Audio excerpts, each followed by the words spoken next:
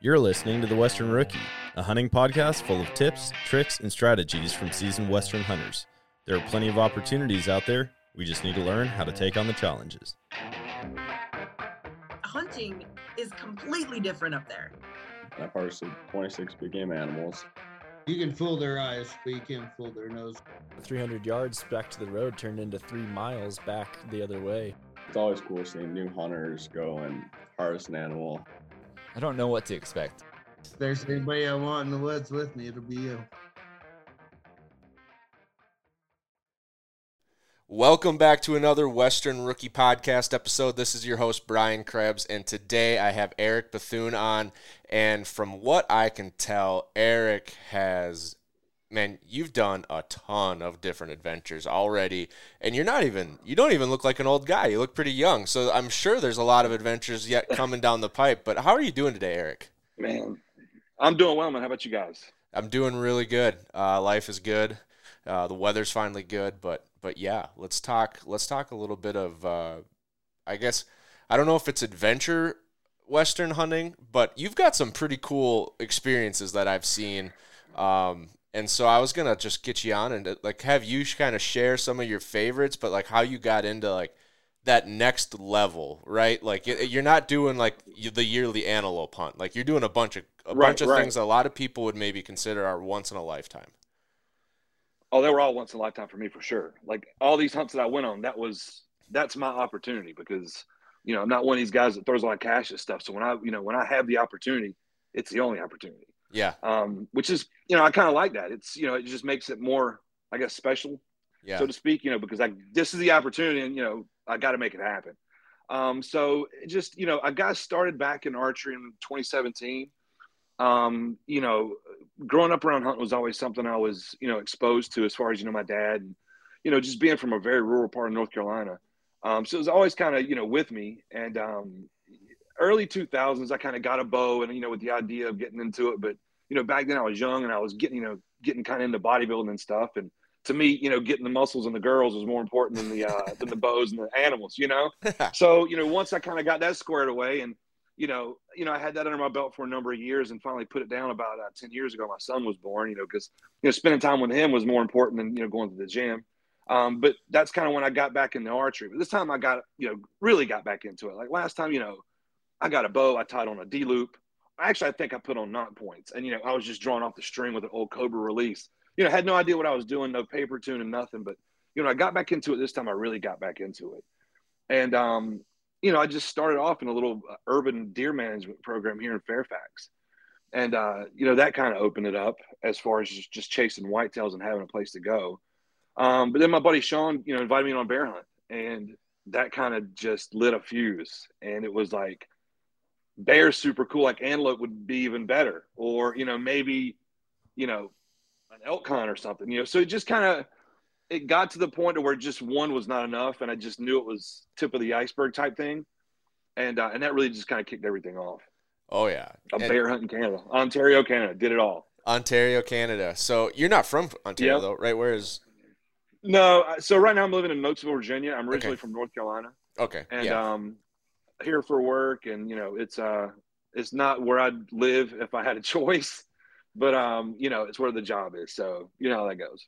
Yeah, I was gonna say that does not sound like a Canadian accent that I've ever heard from Ontario. But, no. Yeah. So started with a bear hunt. That's pretty interesting because I don't think many people start with a bear hunt. You know, going out west anyway. It was.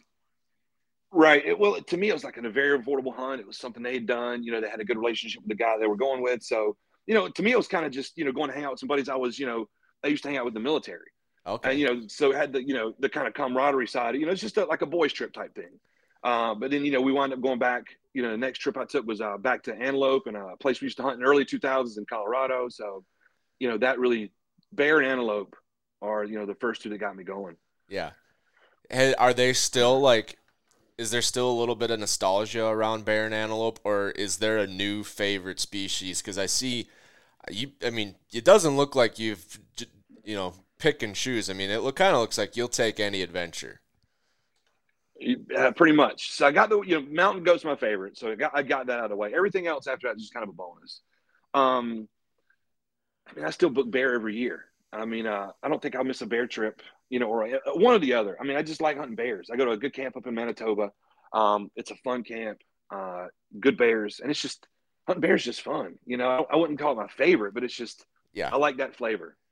It's just I think everyone has its nuance and it's kind of texture to it, which makes it individual. So it's kind of hard to say this one. I will say the Arctic, it just has its own feel. It's just you just feel like you're in a place that you don't belong, and it's very apparent.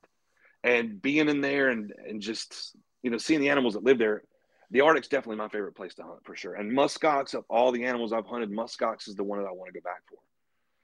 Just because I felt like that hunt was so quick, and I'm just thinking there's so much more to it that I missed out on.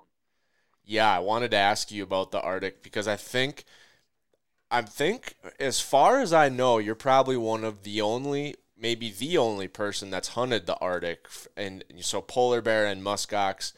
And so I wanted to ask you about that. So was that just an opportunity that came your way, like you knew this person and you got in with a good rate, or was that like more of a dream, long-term goal that you were working towards? It was one of those things where I'm sitting around work, about going on hunts, and I look at the price tag on this thing, and it's like immediately I'm off polar bear hunting, right? Yeah. And because those things get really, really pricey, with flights and just trophy fees and just the tag itself. So everything was really expensive. But a buddy actually tagged me in a post that I think Daryl Hosker shared it on the Wild Sheep Foundation page about a last-minute cancellation for polar bear. I tried to get on as quick as I could, but it was just, things move so fast in those kind of cancellations. If you're not right there ready to jump, drop of a hat, you're going to miss out on it. Right. And unfortunately, man, I have to ask a couple questions before I spend that kind of money, and it just didn't work out then. So I missed out on it. It was a great price. Go on the muskox hunt, come back, and a week later I get a phone call from the same guy. Different hunt, better price, easier location. And I didn't really ask a lot of questions this time because I got him out of the way the first time and I booked it. And it was one of those kind of things that's, I never planned on doing it. It just kind of fell in my lap, and I was able to kind of dig into the savings account a little bit and make it happen, because otherwise, this set of situations or the circumstances wouldn't come together like this again. Because everybody's coming out of COVID with some cancellations, but now their hunts are coming up. Their stuff that they had going on over the last 2 years is picked up. So it was a Hungarian guy that couldn't make it out. And compared to what some guys are going on that hunt for, I got it for an absolute song. And that one was one for the books. That it was just, if I knew the situation I was getting myself into going in, I would have never taken a recurve. You took a recurve? It was just too much.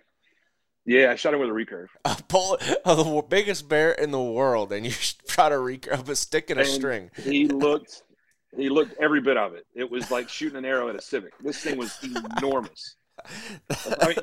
That's hilarious. You can kind of see this guy. He's over my shoulder right here. I got a little replica back there. I saw him back there. Yeah, man.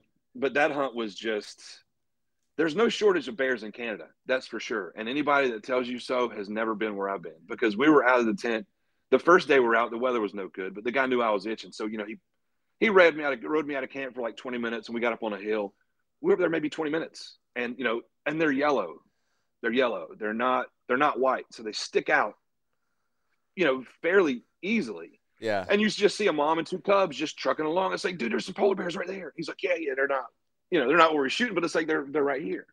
And, once we actually did get out of the tent, we assumed it was the same mom and cub tracks. We saw, I think, 2 sets of 8-foot tracks, bears that were just, not in the size they're looking for. And then once we come across the track of the bear that I took, it was like, and it looked like a broom. It looked like he was taking steps and pulling a broom behind it, because, this fur is so long.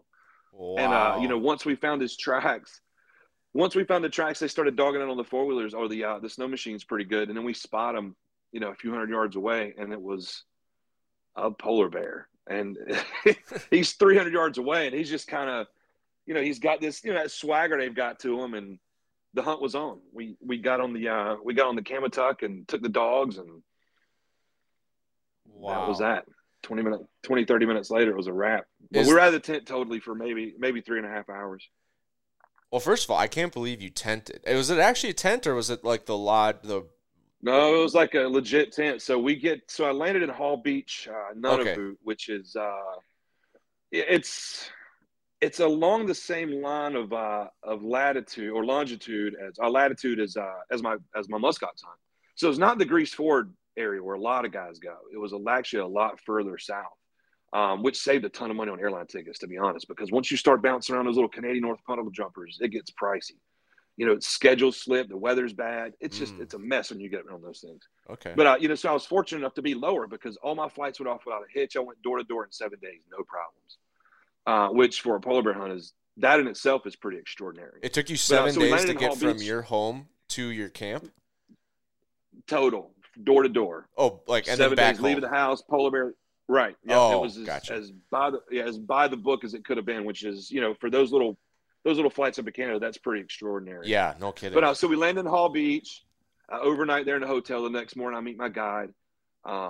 They do some grocery shopping. I get my tag at the local, wildlife office, and we take off. And we rode in this little Kamatuck thing. It's basically a 15-foot long sled with all our gear in it. It's getting pulled by a snow machine, and that thing will beat you to death. It was awful. There's really no way around it. Like, this thing's 15 feet long. So, if you go over a hill that's, 6 inches high, by the time the front actually falls down, it's, 3 feet in the air. So every 2 seconds it'll beat you to death. Anyway, we finally get there after about 11 hours of just getting thrown around like a rag doll. And, it's 12:30 at night and the sun's just kind of barely dipping down, because it doesn't really get dark that time of year. It just kind of dips down and hovers and comes back up. And then we camped in the tent for 2.5 days, and they were calling it whiteout conditions. To me, it just looked cloudy. I mean, when you're riding looking for tracks, you don't need to see but I don't guide the guide, so I just sat there until they said let's go.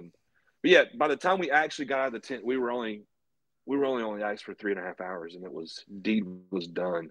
Which is pretty remarkable. Was this like summer or winter? I'm getting kind of confused because obviously, like, it's spring. It was a spring hunt, so it's spring. So it's May, like June. May 8th. Okay. May. I think I took them on May 8th of last year. Because it still looked cold. Like, there's snow everywhere. You're wearing your puffy Kelvin stuff. Yeah. Right. And it was that was kind of a weird one to prep for as far as the temperatures goes, because you need something that's going to be waterproof and warm. So I just kind of like Kuiu down set with the honestly the rain gear set over it, and that took care of everything I needed. It was kind of hard getting. My feet always have problems. That's the only area I can really get cold. So I ran Baffin boots, and the Baffin boots are these, they're big moon boots, and they're just I couldn't get the super down in the Yukon set over it. So it kind of had this, Elvis look to my pants, but the setup worked really well. And it was only negative. No, it didn't get negative. It was maybe, I think I got down maybe 10 degrees at night, 24 during the day. So not terrible. Definitely not negative 40 Glug Tug muskox hunt. Not as bad as it could have been. Okay, so that's the camping. Definitely not. But so you're in the tundra. And it was legit. They had a full on, 3-man tent with, I mean, it was just super heavy duty. We slept on caribou hides. They ran a generator, so we had power at night. They were pulling char out of the ocean for dinner. It was just, wow.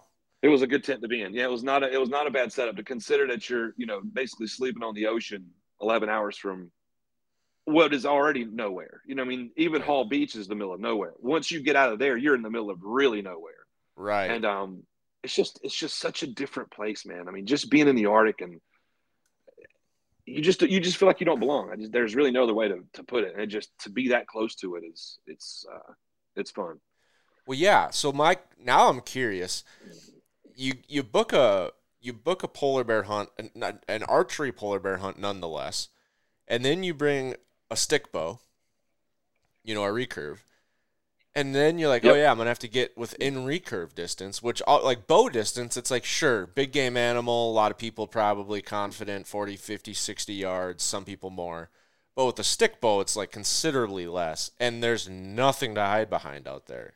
Or, it's not like you can hide behind trees. So how do you go about stalking the world's biggest land predator with a stick bow in the Arctic? So these guys, by the Inuit tradition, you have to hunt them with the dogs. So, you basically, once we spot them, they stop the Kamatucks, and they stop the snow machines, and they basically unboot this little sled they're riding around, and we hooked the dogs to it. They had a team of 8 dogs. Only 2 of them really paid attention to the bear, which was completely opposite of every video and all the research and all the questions I've asked. Because he'll tell you before you go up there, it's like, don't pet the dogs. Like, these aren't like American dogs. They're not. These are like basically tools. You know what I mean? Like, they're not friendly. Right. They don't, don't pet these dogs. And, to me, that's what I want to hear. I don't want, Fluffy chasing the polar bear. I want, a mean dog. But anyway, only 2 of them paid attention to him. So they cut the 2 dogs loose. They kind of bait them up. And then once we got a little closer, they let the other 6 go. They just hit the road. They didn't pay attention to anything. And really, the bear didn't pay attention to the dogs until the dogs were maybe 30 yards away. And once he did kind of notice them, he really didn't freak out. He just kind of seemed confused. And he was walking between basically the pack ice and some mountains. And it was, between there was a really flat area. We wanted to keep him out of the pack ice because we couldn't get in there. But once he noticed the dogs, he knows the same situation. He doesn't want to be in the, the flat ground either. He wants to be kind of toward the pack ice because there's more cover. So he starts walking over there, of course. So he gets there and he kind of drops down. They do this thing where they lay down when they get in like a defensive posture. It's really strange, but they lay down flat. So, from seeing all the videos, I was like, okay, well, this is the spot I need to be in. Like, I need to go ahead and get in position now. And because these other 2 dogs are really all I'm going to have to work with. The other dogs are not going to do what I expected them to do and just be nipping at him from every angle and completely have his attention. Basically, he just had 2 dogs behind him, and I approached from the opposite side. We got 30 yards out before he saw us, and when he took his attention off the dogs to look back at us, I guess he heard snow crunching or us talking or whatever. He bolted at us directly. Like, there was absolutely no hesitation at all. Like, once he had a target and he knew, like, we were something that he could take, he was coming straight at us. As soon as I saw that, I kind of peeled off around the guide because I expected to hear gunshots at that point, because he was right here. He was probably 35 yards, 40 yards when he came at us, at, 40 at the most. But, by the time I get kind of half around him, I feel him grab my collar and kind of pull me back around. He's like, you're good, you're good. And I guess what happened when he took off from the dogs, it kind of triggered a chase response in them, right? They see something running, they chase it. And, them chasing the bear kind of put him back on the defensive. So he went back to where he was. So, he kind of jerked me back around, and I went and grabbed my recurve off the ground. And it still had the arrow kind of close to it. I got chunked that as soon as he starts coming, the bow goes at the bear and I hit the road. But so I go and pick my rig back up, and I run up to what I think is a considerable, close enough range. And I range him at 25 yards, and I pull back and I let a shot go. And when I see the fly of the arrow, my heart kind of drops. That split second when right when you let that arrow go, you can see the cast of the arrow. If it's good or bad or questionable. And it had that kind of questionable feel to it. But it went low and forward, and I thought it hit his leg. It did hit his leg. I mean, I actually got up to Canada a couple weeks ago to look at the hide. It actually hit his leg, and then went into his body from his leg. But it happened to get, I guess, the top of his heart, and his lungs, because when he took off like it was no big deal, and he went 40 yards and stopped. He kind of went this like turn around like he was sniffing himself, and he just rolled over on his back. It was the craziest thing I've ever seen, and he was stone dead. Wow. 1,500-pound animal. And it was just – I was right, because he starts taking off into the pack ice, and there's no way we can get him out of there. And I know I've hit him, so he's a tag bear at that point. And he kind of ran around a little, one of those little folds of ice, and I was going to just start dropping, 40-yard, 50 bombs on him as he's running away just to try to get another one in him because I thought the hit was bad. But before I could even angle on him, he was already dead. It was just literally – 8 to 10 seconds flat, and he was completely dead. It was the damnedest thing I've ever seen.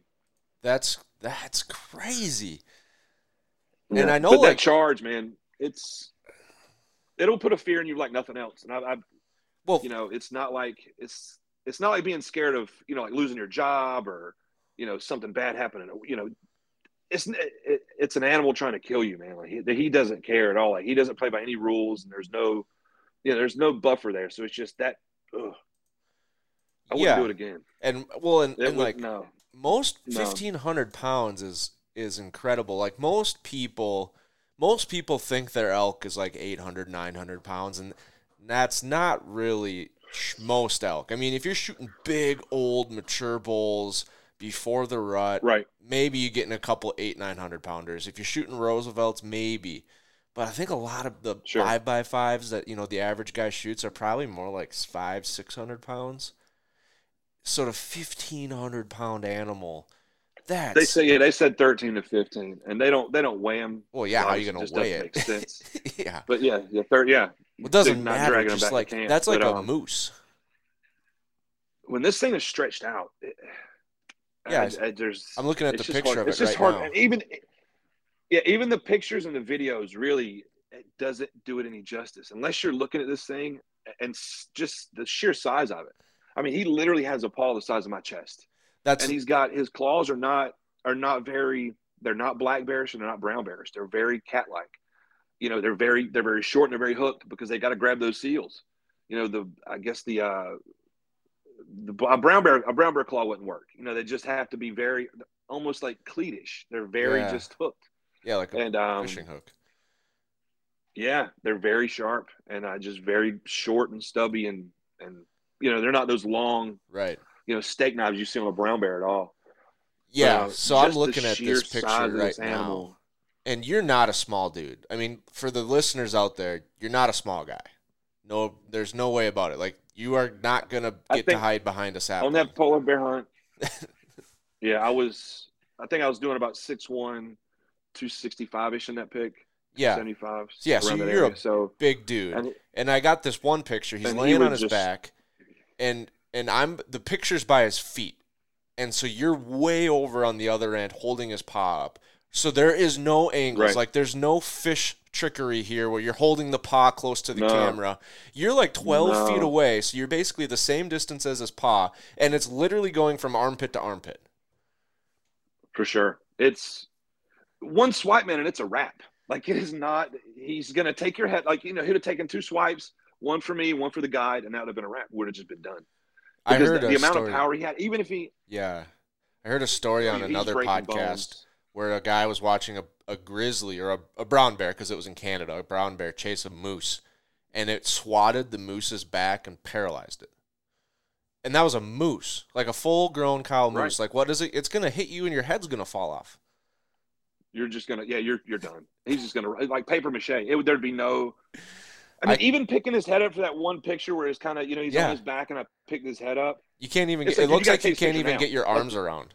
Like, your fingers can't touch. It's ridiculous. It's crazy how big his head looks in that picture. It really is. It really is. And my brown bear, I just got the brown bear officially scored. He came in at 24 and 13/16, and the polar bear was 25 and 2/16. So pretty comparable skulls, but completely different animals, man. I mean, one was just, prospectively, the brown bear had the bigger head relative to his body size. But seeing the differences in the skulls is super crazy. I mean, the polar bear has a nose like a softball, whereas the brown bear's nose is much smaller. That is crazy. I mean, I'm just still stuck on the fact that you brought a stick bow up there. Like, when you got off the plane and you brought that out, was your guide like, "What are you doing?" Like, we're going polar bear hunting. You brought a stick bow? Yeah, it was I was the first guy to take one up there. They were used to gun guys and some, a couple of compound guys. But out of the first, I think I want to say he's got 130 some polar bear tags on the field, and I was the first recurve guy to get one done. But until I showed them pictures and made a few shots for them, I don't think they were sold on it. I don't know. I just didn't think that they'd seen one in action before and just weren't really confident with it, but. It's like, I've taken a couple big animals and they all worked out. So, wow. I made them believers after the one shot, but it was definitely a wild hunt for sure. The entire thing, start to finish, was just different. How heavy is your recurve? 48 pounds. That's it? 48. That shooting seems a 560 grain arrow.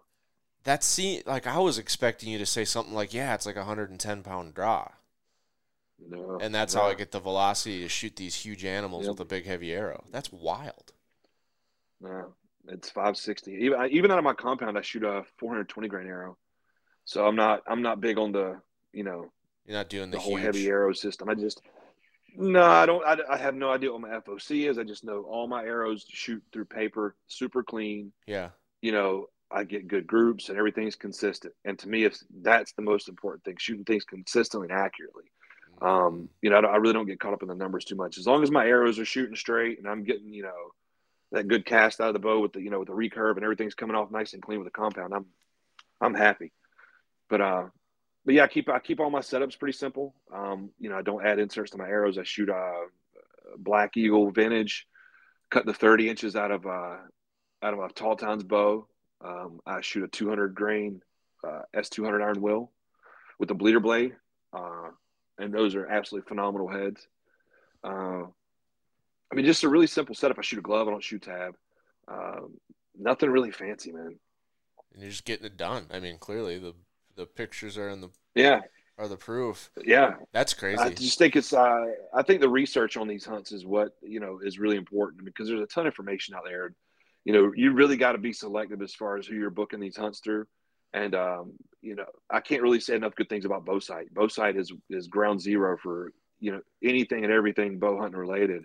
And if I've got a question, that's the first place I'm heading, because the knowledge there, the base there, the guys there, it's just, it can't be beaten. So, you know, if you're getting information from those guys, it's literally boots on the ground, frontline guys who, you know, been, seen, done, and, you know, getting that kind of information. To me, when I'm putting cash on something, if you know, I can't get everything lined up as far as, you know, the right people doing the right things and getting the right outcome, then I really don't even consider going with them. But right.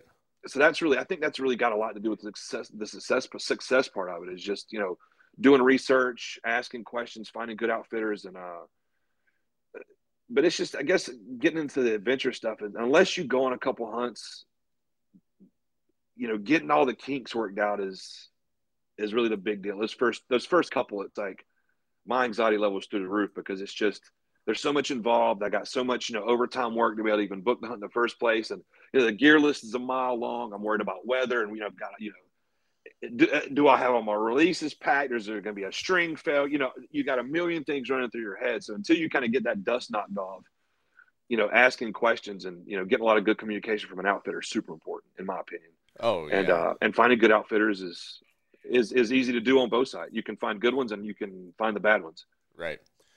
Yeah, that is important, especially when you're doing something like what you're doing. And I'm still boggled. Like, to go to the Arctic, a completely new environment, which, like, obviously you've never been there before. Well, you did the muskox hunt, but, like, it's still new. Like, you were right. there for a week. It's not like you know this place.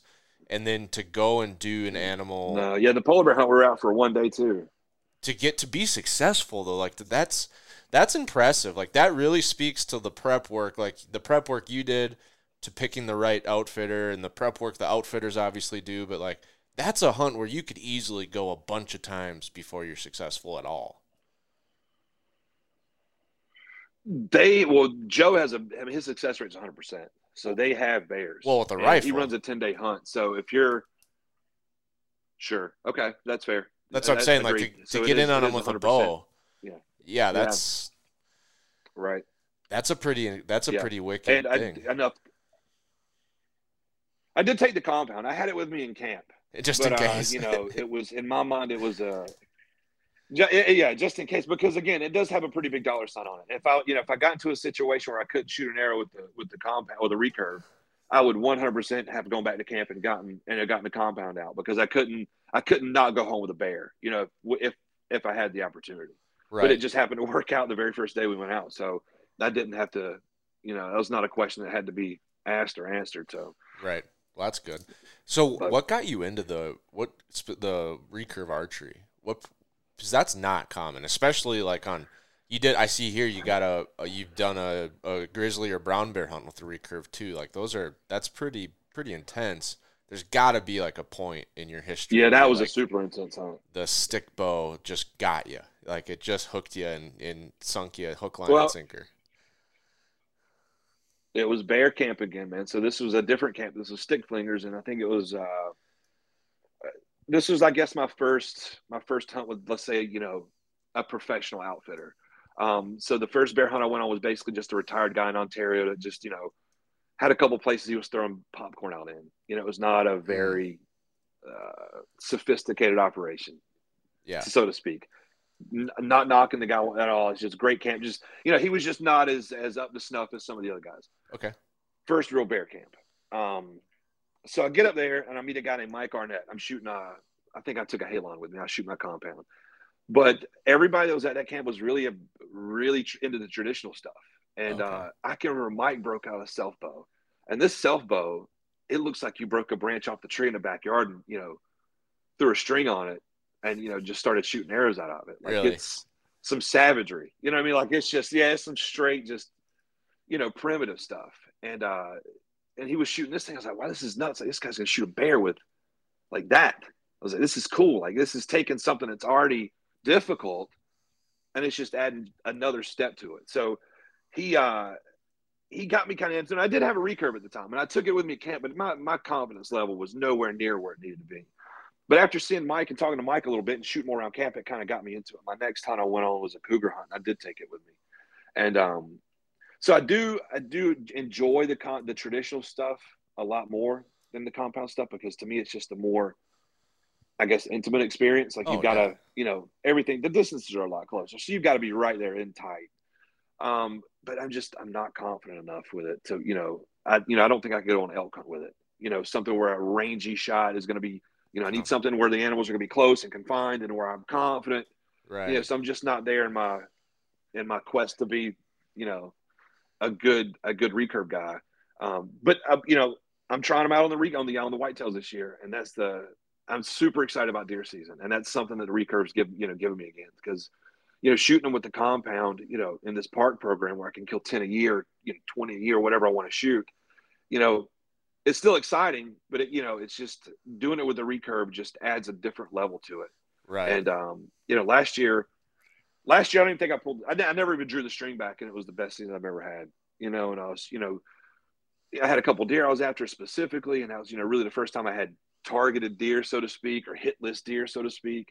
And, it was just super enjoyable, man. So this year I'm really looking forward to seeing what I can get done with the recurve on the whitetails. Yeah, that sounds exciting. So you mentioned that the grizzly, was it a grizzly or was it a brown bear? I assume it was a brown bear. So it's a brown bear. Yeah, coastal brown bear. I actually shot him on the beach, actually. Yeah. Okay. So you've done two though, right? And that was so just the one brown bear hunt. I've got a couple black bears and the polar bear. So I see what's going on here. You took your jacket off for a picture. I see. Yeah. I thought it was two different bears because you were wearing two different outfits. It started getting warm, and moving that bear around with all those layers on, it got warm pretty quick. Okay, so archery brown bear is something that I've thought of doing, but the stick bow is out. I'm sorry. I'm gonna break paths with you on the stick bow. But what was the archery brown bear like? Because I think that's a lot of people's, like, when they think of like adrenaline experiences in the outdoors, like an archery Kodiak or an archery Afogniak bear hunt is like the top. And they usually, no one's ever said I want to get charged by a polar bear at 40 yards. So maybe they, after they hear this, they'll have a new one. Right. But what was the brown bear hunt like? Right. Okay, so the brown bear hunt. So is a baited brown bear hunt at Jonah Stewart's place up in Wasilla, Alaska. Okay. Sky high success rate. Archery brown bear hunts everywhere else, not the same. And again, this all kind of comes back to, like the research thing and doing my homework. It's super important that when I book a hunt with a guy, that the success rate has to be there. I'm not experienced enough to where I'm really out there chasing trophies, so to speak, as much as I am just an animal. Like if I go brown bear hunting, I want to shoot a brown bear. I'm not picky. I want to shoot the first bear that came in. And luckily Harold had enough sense to kind of talk me off the ledge and like reassure me that the bigger bear we were seeing was going to come in. But he had a sky high success rate to whereas, if I was to go to Kodiak or Afognak, the success rate's a lot lower, even though the quality of bears there is a lot better as far as genetics for size and everything. But for me, the success rate had to be there. And I knew I was going to go to Jonah's place. He's got, I think the last 4 or 5 years, he's been I think he's at 100% for Pope and Young bears, wow. Of the ones that have been shot. So, his success rate's there. And to me, that's paramount. So I booked with Jonah. I think I flew up on the 28th. My first hunt day was the 29th. It doesn't really get dark that time of year. So, I got to camp. I think I landed in Anchorage at 11:30 on the 28th. Jonah picked me up, drove to his house. I'm still on East Coast time. So by the time I get there, I'm just hammered. I've been up since 5 o'clock that morning. So by the time I get there, I've been awake for a little over 24 hours. And Jonah wanted to leave at 9 o'clock in the morning, 9 or 10 o'clock, go out to the bait, set up camp and all that good stuff. So, rack out pretty quick, got the next morning, got my gear together, shot I think I shot 2 arrows from the compound. They're both touching at like 25 yards. So I called it good. Shot a couple with the recurve, and we packed it up and headed out. He showed me a couple pictures of bears that were coming in, and one was just an absolute tank. And for that area, he was the bear I was looking for. He had it all. His hide wasn't rubbed. Had that golden hair with the the long, deep, brown chocolate legs, and just he had everything. So he and John and Jonah and I saddle up and get in the planes, and we fly out. And John and I set camp up. And as we're setting camp, Jonah flies out to get Harold. Harold comes back. Then they fly us both out to the bait. As we're walking into the bait, Jonah and Harold, Jonah and John are setting everything up, and they just bait with dog food. Just shaking out the dog food, basically ringing the dinner bell. And Harold and I are getting set up. We're putting some juice to the electric fence, and getting into the chain link fence blind that's 15 yards away from the bears are coming in. And we set up and they take off. And I think it took about an hour and a half, 2 hours, and I catch this swath of brown coming through, and it was a smaller one. I mean, when I say small, it's still an 8.5 foot brown bear. And to me, he just comes in like Mac Daddy. I was pulling the string back. I'm ready. The second he's giving me the shot, I'm taking it because I'm there. I'm on a brown bear hunt, and that's a brown bear. You know what I mean? Like, right. I'm ready to go. But Harold's like, no. He's like, that's not the one. That's not the one. I was like, are you sure, man? Like, he's huge. He's like, that's not the bear. I'm like, all right, I'll take a breath and just sit and relax. So he comes in and he's running all the other bears off. He's super curious. At one point, he almost sticks his head in the blind. I mean, Harold had to put the shotgun in his face. I would have shot him 5 steps before that. I was freaking out. I was like grabbing this dude. I'm like, he's coming. But anyhow, so he kind of comes and goes, and a couple black bears come in. That he kind of comes and goes, and then I see another swath of brown coming in, and it's the bigger one. And when he comes in, it's like he just looked enormous. And you could, how you hear your dog walking around like hardwood floors and stuff, you can hear the little toenails. Yeah. You can hear his toenails as he's just dragging him through the woods. And he's so big, he's just kind of got to, like he's just working to move himself along. And when he's coming in, it's just like, what do you do? It's a brown bear. I'm sitting with a recurve in my hand. The reaction to it is it's so much fun. But anyhow, it's like he would come in, he would lay and look at us. And he would paw around a little bit, or he'd stand up and look, but he would constantly face us. So for 20 minutes, I'm just basically holding and waiting for any kind of window to his vitals that he's going to give me. First time he comes in, he does this for 20 minutes. He stands up, and I'm not kidding, man. He stands up and he basically puts the reverse on and like moonwalks out, and then makes a quick turn and goes. So he doesn't even do like the stand up and like go left or right to get out of it. He walks up and literally takes steps back and then makes a quick turn and leaves. He comes in again about an hour later, and as he's coming in, he starts getting nervous. You see him looking back to where he came from. And to me, what limited experience I have with bears, when a bigger bear does that, he's looking at something that's making him nervous, typically it's a bigger bear.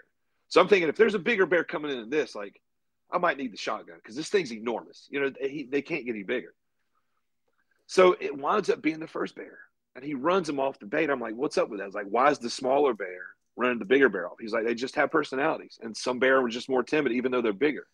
I was like, all right, well, that's, I've never heard it put that way, but it makes sense. But I just saw it, so I can't argue with it. But anyhow, so he ran the bear off. And that, that one stayed around for a while. And then we had 2 really big black bears come in. And those black bears actually put up a fight against the brown, which he tried to push those off too. The blacks weren't having anything. They were having none of it. And if I was chasing black bears, they would have been, exceptional black bears for that area. Anyhow, they kind of went back and forth. The black bear actually ran the brown off. And I want to say about 3 hours after that, the big one came back in.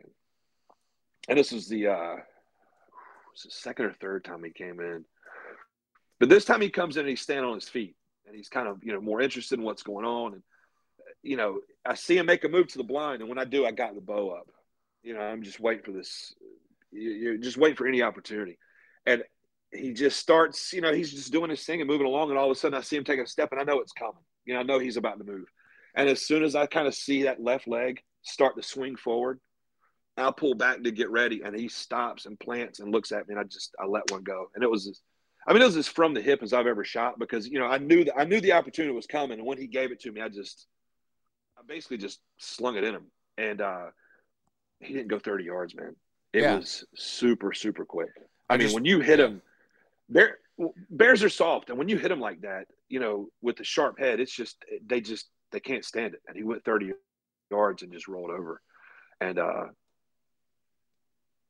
to be that close to something, man, it's just so intimidating. And to know you're going to shoot him and kill him is even crazier. But the size of that thing was not really apparent until I actually put my hands on him. And just, it just kind of sizes everything up when, you can kind of reference body size with an animal size. I mean, even in the video of the recovery, like as I'm standing talking about him, it doesn't put the animal in perspective until I pick his head up. And as soon as I put my hands on him, it's like, holy shit, that guy's big. But I think for the area, that was the high water mark for the Bears. I think this is about as good as you could do, body. And for me, he checked all the bases. He's perfect. Well, yeah, he makes you look like a little rag doll when you're standing there next to him. I mean, and I was just watching the video of your shot, and it was just like the way he's just standing. Like he looks like he's like a little bodybuilder for bears. Dude, he looks like a dude when he's standing like this, and you can't see the video because I'm running a video camera from 10 years ago. But he just looks. You see those kangaroos when they're standing there and they're all jacked up with their delts and their chest and stuff. You can see that detail on the bear. You can't make it out in the video again because I'm running some primitive technology. But he just looks like a linebacker standing there. His shoulders are just jacked. His neck's jacked. Like a deer just looks flimsy. Enormous. They just got that's these how I want to get him. little legs that stick underneath them, and he's just Right. like out square. He's like, yeah, man, he's bring like it. built up. And really, and that's how he looks. He's got to look like, man, he's like, come on, like he's gonna. But that's how I want to get him done. Just standing on all fours with kind of a look off to the left with that kind of slack jaw look. So, but what's with the cage? that was a good one. But the fence. What's with the fence? It's a ground blind that's surrounded with it's wrapped in chain link fence and it's a bear fence around. So hopefully slow him down long enough to where if he actually.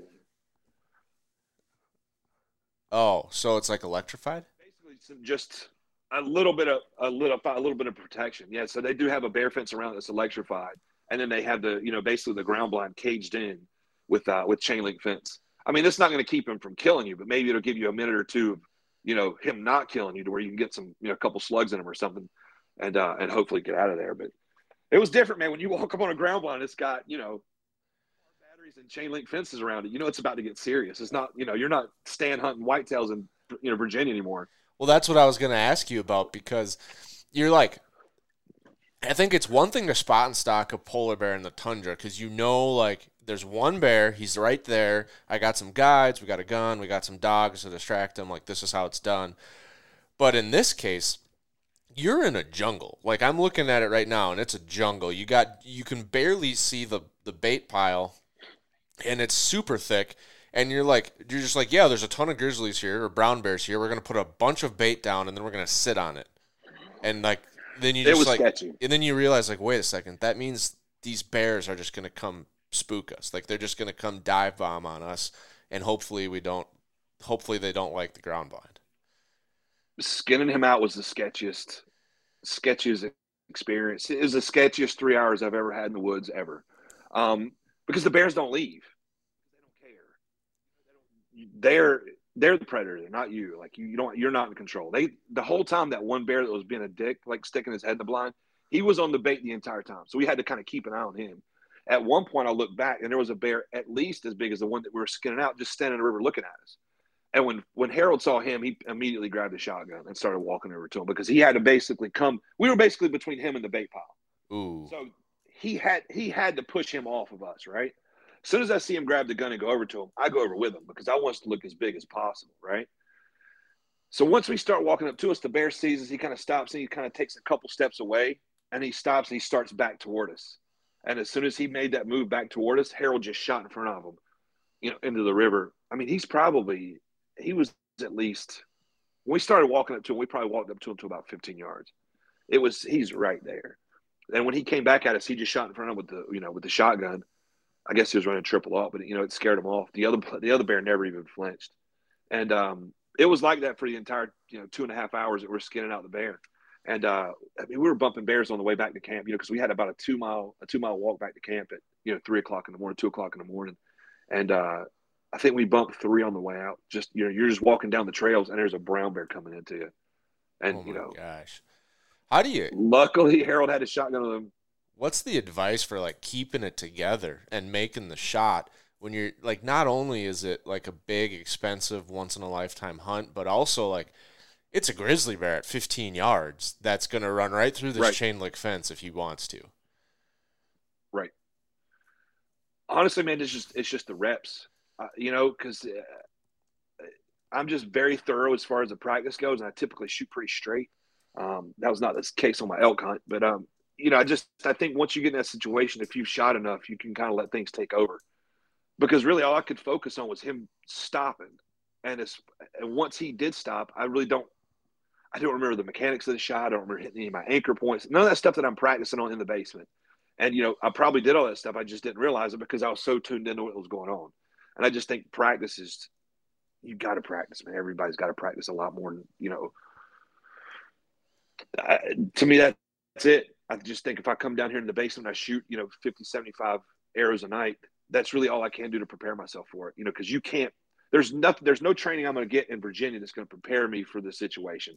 Right. So really the shooting is the only thing I could ever control. So, I feel like if I go into that hunt, and that hunt was the most confident I've ever been with my shooting. And I feel like I had to have it that way for that very reason, because I don't want to gut shoot an animal that size with that potential at 15 yards and just, and have a whole pile of kick ass in my lap in, 0.2 seconds. So that's not something I was interested in doing. So the shooting had to be on point. Now, every night I'd come down here regardless if I was tired or sore or whatever reason, I just had to come down here and shoot, because to me that was the one variable in the equation that I could control, and it had to be, to a point. And it just worked out. And once I got the shot, I think I really capitalized on it. And, he didn't go 15 yards, so it worked out at exactly 30 yards. So it went out exactly like it was supposed to. Yeah. So I've had a couple people talk to me about brown bear hunting, and like black bears, everyone like has their own opinion, but a lot of people say black bears are delicious. You go shoot like a spring mountain black bear, and it's the best eating you'll ever have. But then when it comes to brown bears, I've talked to a few people, and they're like, yeah, we didn't eat it. That's the only animal I've shot and let lay. And it's because the worms. I wanted to try some of it, just to say I had eaten it. He's like, but once we got done, I was like, you sure? Like, I can't take a back strap or anything? You can make a slice in the meat and like spread it, and you'll see them. They're just, you don't want any part of the brown bears. And John was saying certain times of year they actually get rid of some of them, so you'll see them with these 3 or 4 foot long worms just hanging out of them, and it's not pretty.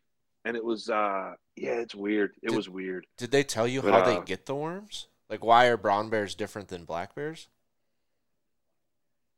I don't think they get them as bad. I just think it's the flies.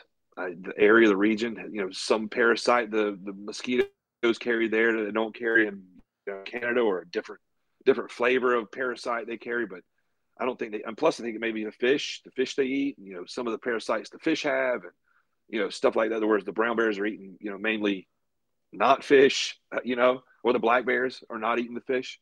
So who knows? But they definitely had them, and I definitely didn't eat it. And that's got to be conflicting. Seeing them cut that meat open and the worms actually. Yeah, it's weird. It's definitely a different situation because, typically, when I shot my cougar and I told him I wanted the meat, I was like, how do you guys want to handle the meat? Do you need to help? He's like, what do you mean the meat? I'm like, what do you mean the meat? Like, we've got to get the meat. He's like, well, nobody eats the meat. I was like, well, I'm not nobody. Like, get the meat. I want the meat. And he was just completely like flabbergasted, which to me was super confusing because everybody I talked to prior was like, take all the meat because it's delicious. Right. And, but yeah, and it was good. It had a very it had a very porky texture with like a beefy flavor. But yeah, it was really good. But anyhow, I would not, knowing how good the meat is, I would never leave cougar meat. And I don't know why anybody ever would, unless they're telling people to just leave the cougar meat so they can sell the cougar meat on the side. Like, why would you ever leave it? It was, I could see if I took it home and it was at least questionable, but it was good. Like, there's no reason to leave that. You had to cook it to fully cook it to like 160, right? I believe so. I believe that's the case with cat. I know bear always has to be cooked. Yeah, I think it's any predator. That's probably true. Any carnivore, I think, can get like trichinosis from the things they eat. Yeah. Yeah, no, that's got to be conflicting with the brown bears because, like, I know in places in Canada, especially, like, there's too many of them. They have to do something. And then just recently, they listed them, so they can't do anything. And so now they're just, like, way too many brown bears. It's a population issue. And so they eat, like, they need hunters. They need that population needs to be managed. You can't eat them. So now, like, I would be very conflicted about shooting an animal of that size and not eating it and leaving it. Yeah, right. I get it. I completely get it. Same way with the polar bear. I mean, the Inuits took the meat, but I couldn't keep any of it. I ate a little bit of heart in camp, once I got back, but that was it. But they were eating laws. it. I mean, they do eat it. They do eat it. So that's better to me. And they don't.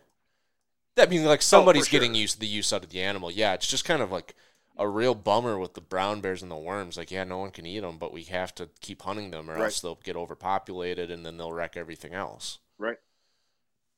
Oof. Right. Yeah, I never heard the reason. Actually, allowed to take two. I could have shot another one if Yeah. Yeah. I never heard the reason on the brown bears, but it was now that makes sense. I thought a lot of people that were talking to me about it thought it was more so of like a taste, texture, like mountain goats. Like everyone knows mountain goats are not the same as antelope or whitetails or elk. Like they're not the most delicious animal.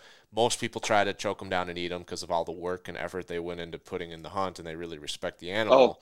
And they're thinking I eat mine all the time, and it's delicious. Do you do like taco It's the sweetest meat I've gotten. What? I do whatever. I do whatever. I do tacos. I do some curry goat. I do. It's not like super tough. Like, can you do a steak? Yeah, I've done steak. Yeah. Oh, and it's not too tough. It's not the fact that it's tough. It's not. Again, it's not great. It's great to me just because of what I went through, like you were saying. Oh, gotcha. You know what I mean? Just to me, the fact that I'm eating that mountain goat, it makes it delicious. But I mean, you can church it up pretty good. Like a buddy of mine makes some curry goat at work. And, he's African and they cook a lot of goat anyway. So when he cooked it, I mean, it was delicious. Like he cooked in the steam cook, like a pressure cooker and like the old school pressure cooker that shakes like grandma's used to, not like an Instapot or anything, like the old cool steamer. Gotcha. God, that stuff would just fall apart delicious. Some good rice and stuff. But, but not eating the animal is definitely a departure from, everything you ever come up here. And as far as, here, hunting animals and killing animals and, hell, Ryan, my son, he started shooting his compound when he was, I don't think 6. And, he wound up shooting a couple cat squirrels with it. And we ate those, shot a rabbit with it. You eat those, so it's just, I was raised the same way. If you kill it, you got to eat it. So, killing something and not eating it was completely different, but it's for a very based reason. Yeah. Well, no, I would. If you cut that open in front of me, like if you cut a whitetail deer open and there was worms like that, I'd be like, I'm not eating that. There's no way. The creepy crawlies. Yeah. Yeah. I think my muskox had, I want to say he had tuberculosis because I had bags labeled. I was so excited to get this muskox meat because everybody says muskox meat's the best they had, followed by moose. And I will second that opinion. Muskox meat is delicious. Moose meat's delicious. I've only had Canadian moose, so I can't imagine a Shiras or a Yukon moose. It tastes much different. But they cut it open, and he had all these black spots on his lungs, and black spots open, and almost had like clotted blood in it. Yeah, and they're like, we don't know what this is. We've seen a lot of muskox. We've never seen this. He's like, so I probably wouldn't advise you eating the meat. I'm like, God. What do you do? Like, I booked this hunt 2018. Like it got canceled for COVID. It's 4 years later in 2022, and I got a muskox down I can't eat, and it sucked. But luckily, I was able to eat some they had in camp, and it was delicious. But unfortunately, I couldn't take mine back. But it sucked because muskox is good meat. Yeah, that would be a bummer. And like that's not something like you can ever know going into a hunt. Like that's like shooting a whitetail and then it has some crazy disease. Right. And you're like, the meat is green. I didn't know that. Like if I would have known, I would have shot a different one. Sure. Yeah. Yeah. No, that's different. That hunt was a little bit different. The way that hunt worked, that was nuts. That hunt, that muskox, he wound up being, they don't recognize it, but he's the biggest one ever shot with a recurve. So they just lump it all in with the bow records, and he wound up being 10th all time. Oh my But gosh. I lost the coin flip. I lost the coin flip going to that hunt, and I was shooting second, and the guy with the gun was shooting first. And with the first day there, we found a group of 3, and the guy shooting the gun wound up shooting one of the smaller bulls in the group. No, I couldn't believe it. Like on accident, he just got him mixed up in his scope. I think so because we kind of went around one way on the snow machines, and he kind of went another, and we're sitting there. I'm looking at this bull, and to me, he checks all the boxes, but I'm not super concerned because I know the area is known for big bulls, and I've got 5 days, so I was not overly concerned, And I looked at him, it's like, okay, he's going to shoot this bull. We'll probably skin it, break it down, set camp. Tomorrow I'll go get mine. We'll head home. And we make a plan up. He goes one way, I go the other. And we're sitting there just kind of watching him. And when he makes the shot go off, when I hear the shot go off, I see the smaller bull kind of, buck. And I was like, did he just shoot and as while I'm trying to process what happened, the smaller bull falls down. Oh my! I'm like, oh my God! I was like, he shot the smaller bull, and I was like, okay, well, let's go get the other one. And that was went off pretty nuts. But I couldn't keep the meat, and it was just there was no way I was passing that bull first day, and but just weird animals, man. Just such a different look. Their hair is very coarse, it's very long, but in one spot it's super soft and like pillowy. Just a different animal altogether. Yeah, are they like they've got to be pretty close to like the cattle family. Maybe. Maybe. Clue. I don't know. They're muskox. It's their own thing. Muskox, yeah. They're in the Ox family, for sure. They're in the Ox family. Yeah, right next to Babe, the blue one. Some form of yeah, right. That was super cool, man. They're super cool critters, man. Their horns are just wicked looking. But yeah, that was a super fun hunt, but no meat. Try whale meat if you ever get a chance. Try beluga whale meat. They actually had some in camp when I was there from one that they had shot the spring before. And apparently it's a big deal. It's a beluga whale, and they don't show up often. And when they do, it's a big deal. And my guide was the first one to get a harpoon in him. So that's considered his whale, by, I guess, the tribal rules or whatever.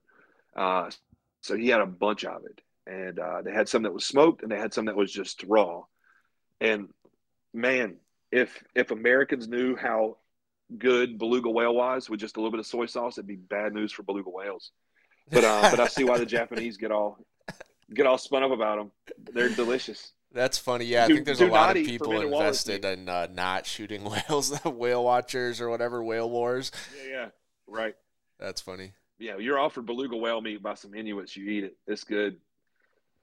That's crazy, man. Those are some wild adventures. I mean, typically we're talking elk, mule deer, antelope. Every now and then we get some sheep on the podcast, but muskox, right, polar bear, even brown bear, I think, are 3 new animals that we've ever talked about on the podcast. So that's been kind of exciting to kind of just hear all those stories go down and what it's like doing some of these hunts. So it's the most fun you can have with your clothes on. That's for sure. It's unfortunately the prices are just getting to the point where it's, it keeps a lot of people from doing it. And I guess when I got into it, of course I want a super slam, but financially it's probably never going to happen. It'll never happen. So the goal is a super 10. So that's kind of how I started booking hunts for, the super 10, because it's just a different species. You got to have XYZ to get there. So super 10 would be like 1 deer, 1 bear, 1. Right. Okay. 1 sheep, 1 caribou, 1 elk, 1, either a muskox or, cougar, muskox. Yeah. Goat, mountain goat, pronghorn. Gotcha. So basically 1 of each of the species on the continent. Oh. And I've got 8 of the 10 caribou and a sheep. And I've got the caribou book for next year. But unless I win the lottery or draw a tag, I'll probably go hunt because it's just the price has gotten so high. And if they're getting what the outfitters have figured out, instead of taking 10 guys for $1,000, they can take one guy for 10,000. You know what I mean? And save the time, the wear, the equipment, the food, and people are paying the price. Unfortunately, they'll never come back down if people are paying those prices. But just keep applying for tags and keep my fingers crossed and see what happens. But I've heard that the most affordable one is the Desert Bighorn if you go to Mexico. If you go to Mexico on a non-free range hunt, you can get them cheap, and cheap on that is probably 35, 40. Which like a British if you Columbia. If you want to get into like a they're like 60, 70. Stone's going for 75. Stones are just getting out of control. But you could go put $100,000 on a desert on Carmen Island, no problem. And I don't have that kind of scratch, man. And to save up for what I've had to save up took a lot of ass busting for 5 years. And it's just, I spent all that money and I had a good time, and I was actually able to come up with some nice stuff. But, now it's going to be recurves and whitetails for a few years while I stack my chips back up. Yeah. So is that kind of the strategy you use then, is just take it bite by bite, break it down over a few years, set your goal, just squirrel away. Right. And then, because I think a lot of people are like, oh, I'll never be able to afford that. It's like, well, not if you keep that attitude forever. Like, you got to start with a plan somewhere. Like, you can do a lot of stuff. You just got to have a plan. Once it kind of, once I had those bear hunts and those antelope hunts, and it's, I realized that, going on these hunts is something I really like to do. I was kind of in a unique situation with work to where I could pretty much work all the overtime I want. That's a good thing and a bad thing. I mean, for the last 5 years, I've averaged around like 900 hours of overtime a year. And it's a lot of work, but I mean, it's, I get to go do something I like to do. It's not, I don't know, but it's a lot, and it's to the point now I'm like really tired, and so I'm definitely gonna have to dial it back. But I guess just getting everything going, kind of stepping along and having that goal of the Super 10 and being able to put myself in like, okay, well, I need to go on a goat hunt, and a goat hunt's $10,000. That's X amount of overtime shifts. You know what I mean? So I sign myself up for all these overtime shifts and work them and save and book and go. And just basically rinse, repeat. And I've done that through the list of things that I've done. And it's a lot of fun, but it's a lot of work. And I can only do so much, man, before I got to kind of put the brakes on a little bit and slow down, unfortunately.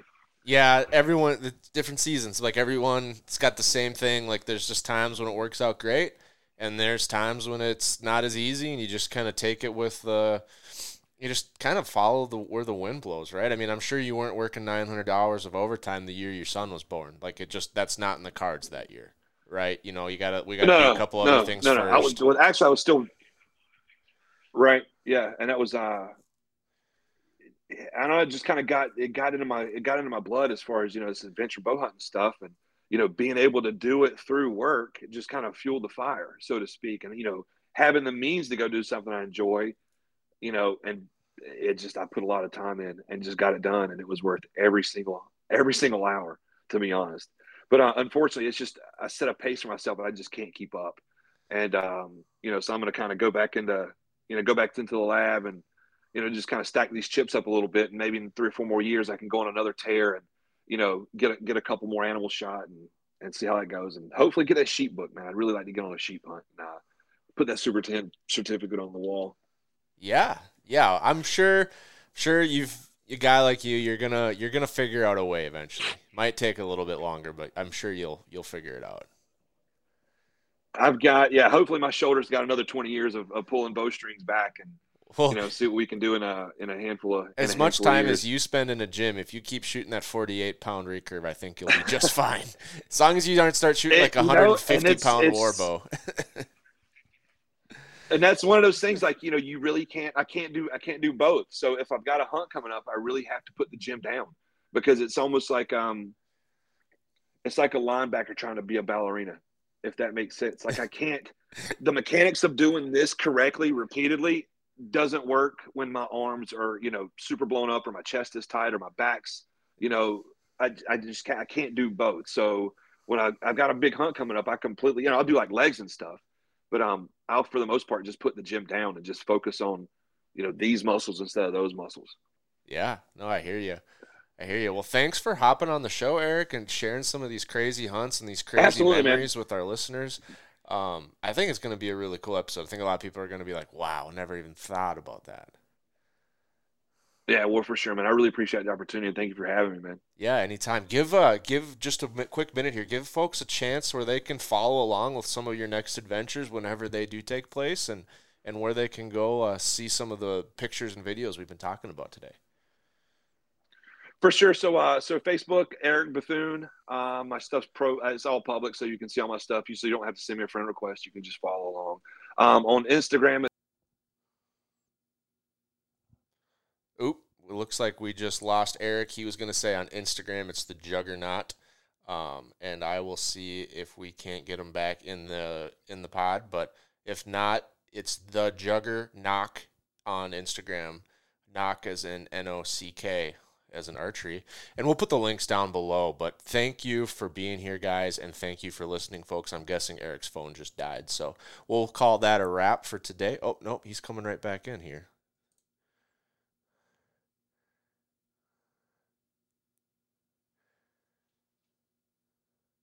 Hey, we got you back.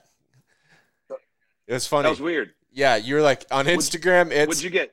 When you said on Instagram, and then it just cut out. And I'm like, I don't know if he was just like trying to be like, no, don't follow me on Instagram. But no, yeah. I had no idea. The whole thing just whacked off. That just died. But yeah, on Instagram, so it's at the Juggernaut. And again, all my stuff's public, so you don't have to send me a friend request. You can just kind of creep and lurk and see what I got going on. But that's it. That's it. My next out of town hunt will be a bear hunt at Stick Flingers in June of next year. So until then, it's just whitetails in the backyard. Cool. Awesome. Well, thanks for being here, Eric, and thank you for listening, folks.